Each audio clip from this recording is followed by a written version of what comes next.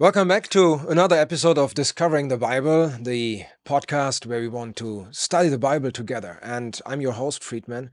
And today we have a very basic but yet very fundamental, very important topic before us: how to read the Bible. And my purpose in this episode is to give 12 advices, 12 tips, how we can read the Bible to make it profitable to us. But before we do so, I would like to make three preliminary remarks. And the first remark is, what do we read here? Let's make ourselves aware before I start reading the Bible and study it. What do I read here? It is not just an ordinary book. It is the Word of God. 2 Timothy 3 verse 16 says, all Scripture is given by inspiration of God. All Scripture. Not only some of it, but all Scripture is given by inspiration of God. God has used man and dictated to them what he wanted them to tell. And through the Bible, through the Word of God, God is speaking to us. It is God himself, the creator of this universe, of this world, of you and me, who wants to speak to us. And what we are holding in our hands, which is so normal to us today, to have a Bible. Everybody can possess a Bible. But what we're holding there in our hands is the Word of God. God speaks to us. He wants to speak to us. And then 2 Timothy 3:16 continues, and it is profitable. It is indeed profitable for us, for doctrine, for reproof, for correction, for instruction in righteousness. It starts with doctrine, with teaching. Yes, I understand sometimes we don't like this too much. We want it to have it practical, right? Give me something that I can do in Christianity. But we need a good foundation. And without understanding or without having a foundation at all, we cannot become practical. Then it says, for reproof and correction. You see, God wants to bless us. And in order for God being able to bless us, we need to be on a road where we are in harmony with himself and where we live in practical holiness and where we exercise his will. And his will and who he is, that is what we find in Scripture. And we need to be on that road. But sometimes it might be that I go off that road, that I go somewhere else. And then the Bible may show that to me. While reading this, I might realize I went away somewhere. I went on a way that is leading away from God. It's leading away from the way on which God wants to bless me.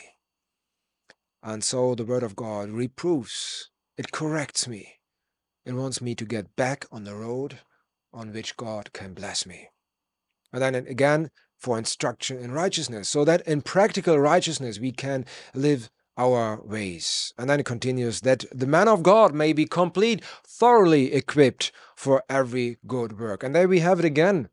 If we want to live a life faithfully in devotion to God and we want to do something to God, yes, we need the Word of God. We need that God speaks to us, and then we will be thoroughly equipped for every good work. The second remark I would like to make is, what do we need to understand the Word of God? If you buy any kind of book in any bookstore, you just don't need anything. You just need the ability to read, and that's it. You start reading, and that's it. But when you take the Bible, there's one condition that needs to be fulfilled, and that is, we need to have the Holy Spirit. And believing in the gospel, we will receive the Holy Spirit. That is what the Apostle Paul says in Ephesians chapter 1, verse 13. Believing the gospel, we will receive the Holy Spirit. And he's the one that will help us to understand the word. You see, the Lord Jesus Christ himself says in John chapter 16, verse 12 and 13, he says, I still have many things to say to you, but you cannot bear them now. Why not? Because John 16, the Holy Spirit has not come down on earth yet. That was still future. This is after the death of the Lord Jesus Christ, after the ascension of the Lord Jesus Christ, at Pentecost, the Holy Spirit came down. And then the Lord Jesus Christ continues and says, however, when he, the Spirit of truth has come. He will guide you into all truth. So in order to understand the Bible, which is the truth, the Lord Jesus Christ in John 17 says, your word is truth. We need the Spirit of truth, and He will guide us into the truth. That is very important. And see, we need to have the Holy Spirit by believing in the gospel, but it's also important that there's no sin in my life, that there's nothing in my life whereby I hinder the free working of the Holy Spirit in my life. See, it's like a pipe, right? If you have a pipe, the water can flow through it. But if the pipe starts blocking up, this will hinder the water to flow through that pipe. And it can be the same in my life when it comes to the working of the Holy Spirit, that there's sin in my life. And sin in my life is like blocking up, quenching the working of the Holy Spirit in my life. That is how the Apostle Paul puts it in 1 Timothy 5 verse 19. Sorry, 1 Thessalonians 5:19.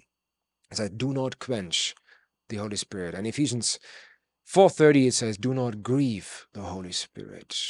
So that is very important. We need to have the Holy Spirit, and the Holy Spirit must be able in my life to work freely.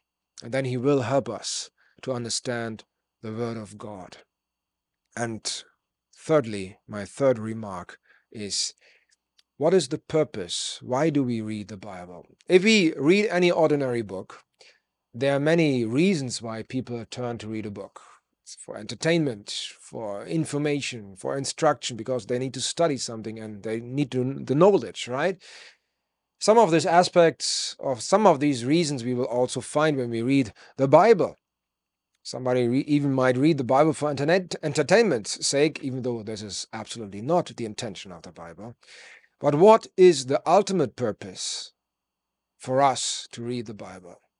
Well, we have already seen that we do need the Holy Spirit to guide us into the truth.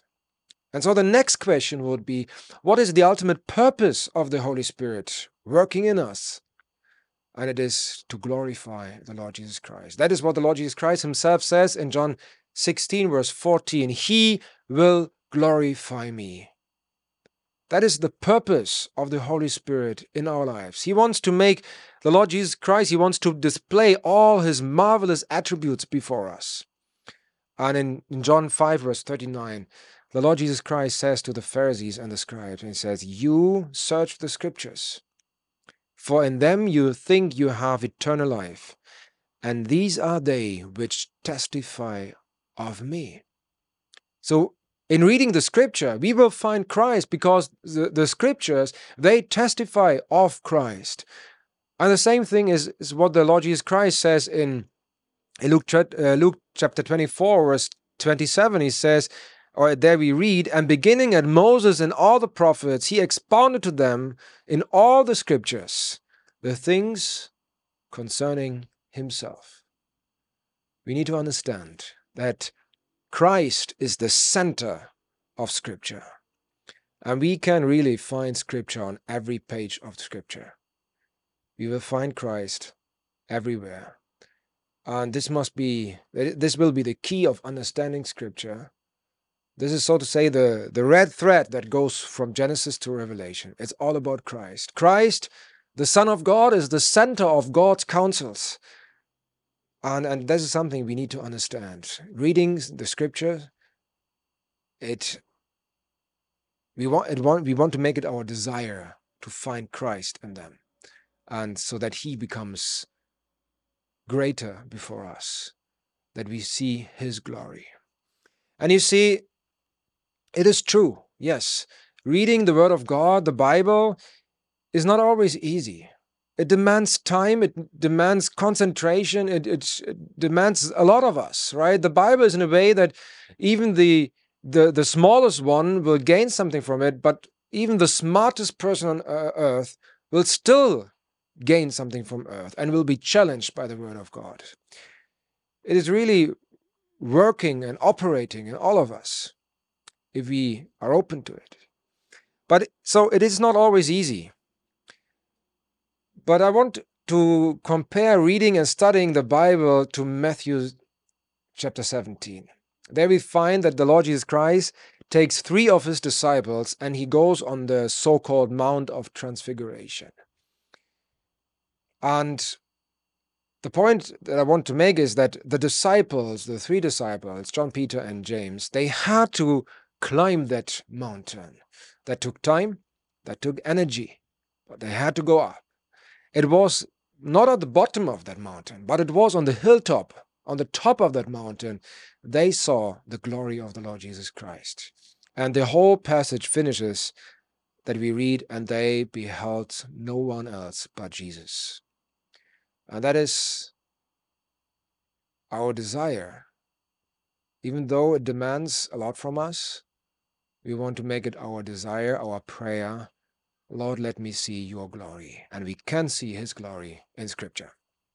Now, let me come to the 12 practical tips or advices that can help us to understand or to read and study the Bible. First of all, before we open the Bible at all, we want to come to God in prayer. We want to ask him that he may help us to concentrate, to understand the Bible, that we really make it profitable for us. Let us help him. Let us pray to him to help us. Second advice I would like to give is take your time and choose a wise place where you study the Word of God. See, we need time. I don't say that if you only have 2 or 3 minutes that you shouldn't open the Word of God and read just a couple of verses, right? But in order to have some good progress in understanding the Word of God, we need time. Take your time. If you really want to dig deep and find the gold nuggets in the Word of God, we need time. And we should also take a place where we're not sidetracked. That we can understand this geographically, right? That I go some quiet place, but also that I turn away from everything that might sidetrack me. Most of all, our cell phones, anything else that could sidetrack me. Let us really concentrate on the Word of God and say, okay, now everything else is not the time for it now, but I concentrate on the Word of God alone now. The third advice I would like to make is do it in the morning. Yes, I understand. Not all of us like to get up early in the morning. But you see, when we get up in the morning, our brain is still fresh. We can concentrate. It might not be as hot outside as later in the day. And during the course of the day, we will experience a lot of things. Many things have their impression on us, and our brain will start thinking about many things. But let us start reading the Word of God in the morning, and when we are fresh, when we can concentrate, and this will have an effect on our day, how we go through the day. Then, number 4, choose a good translation. I know this is a difficult point, and we probably are going to have another episode on this topic. What is the best translation to pick? The problem with translations is that there are many translations that are easy to read, but they're not as precise. They're lacking accuracy. And on the other side, there are some translations which are very accurate, very close to the original text, Greek and Aramaic and Hebrew, but they're not easy to understand. They're not easy to read, right? Because it's not just the way how we in the 21st century would express things. And I understand this is a problem, but I would recommend choose a precise translation. Use one translation where there's no interpretation of the text already, right? But where you have a translation where you have a literal, a very close rendering of the original text, of the original manuscript. Like, I know there's a variety of translations, but some of them, they even don't deserve to be called translation. For example, the New World Translation of the Jehovah's Witnesses. It's an extreme where we see that the Watchtower doctrine has been implemented in this translation, so to say. This should be a no-go, but maybe more to this in a later episode. When reading the Word of God, it is very important that we pay attention to the context, right? Let us beware ourselves that, or let us be very careful that we do not take any Bible verses out of context. I might ask myself, okay, is this a Bible verse from the Old Testament, or is it a Bible verse from the New Testament? Is it about the people of Israel in the Old Testament, or is it about the church, right? Are we talking about a time where people were under the law, or are we talking about a time where people are under grace? To who is the Lord Jesus Christ speaking? About who is he speaking? Does the Bible verse concern me at all, right? Not every Bible verse speaks to me directly, right? This is something we need to be aware. And what is the context? What is the story I'm dealing? Have I understood the story itself? Have I understood the direct context of a Bible verse, right? Is it maybe a parable? Then I need to be extra cautious, because parables also use symbols, right? So paying attention to the context is very important. Number 6, use cross-references. If you read one particular Bible verse, see whether there are other Bible verses which speak about the same topic or use the same expression. For example, you speak about peace or grace, and then you might look up and say, okay, are there other aspects which speak about grace or peace? And you may grow in understanding, okay, peace does not always mean the same. There are different aspects of peace. There's the fundamental peace with God. There's the peace in our circumstances. There's the peace of the Lord Jesus Christ. And that is the peace with God. And there is the peace, my peace, the Lord Jesus Christ says, that he also wants to give us. That is the peace that he enjoyed in all the circumstances he was going through. So I might want to understand what are differences, right? And so I might, by using cross-references, I might grow in understanding what is the concept of peace.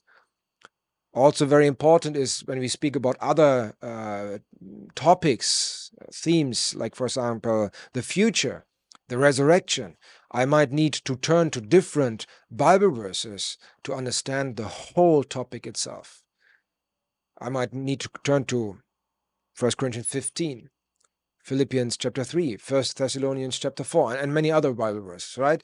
So use cross-references to explore and relate verses and passages that provide additional insight into the topic you're studying. Then number 7, take notes, right? I would recommend that you take notes, be it on a paper, on your computer, or anywhere, because this will help you to grow and to write down what you have found so far. If you have questions, write down the questions, right? Very important, taking notes, and because you can always go back to the notes, and because you may grow in your understanding, and in taking notes that are related to a specific topic, you may more easier grow in a specific topic, right? And understand it more easily.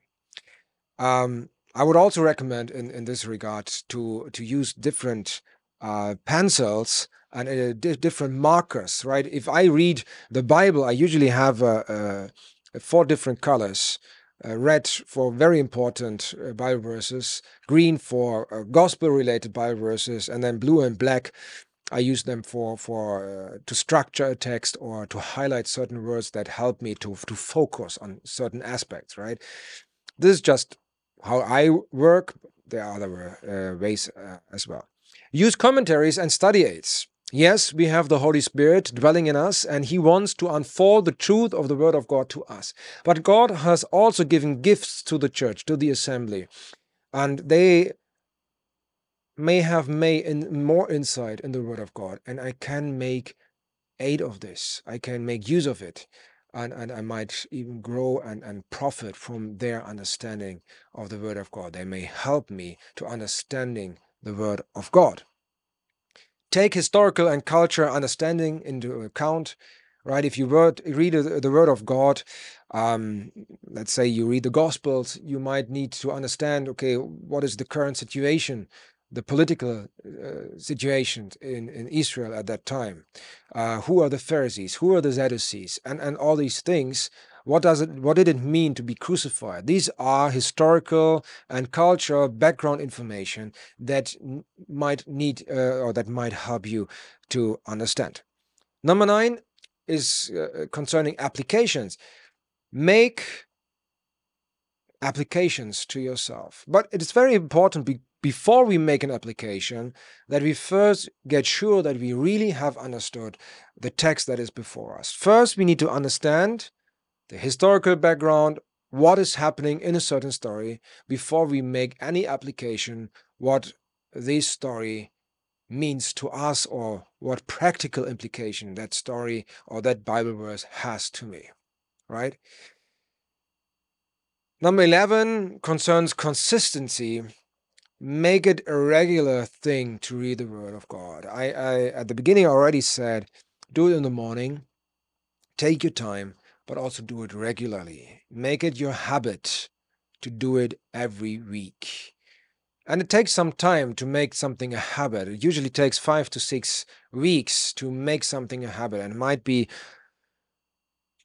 might be some inward fight going on, right? But that you really say, okay, I stand up like half an hour earlier than usual just to study the Bible. Make it a habit. Make it a consistent thing to read and study the Word of God. And then number 12, share and discuss your findings.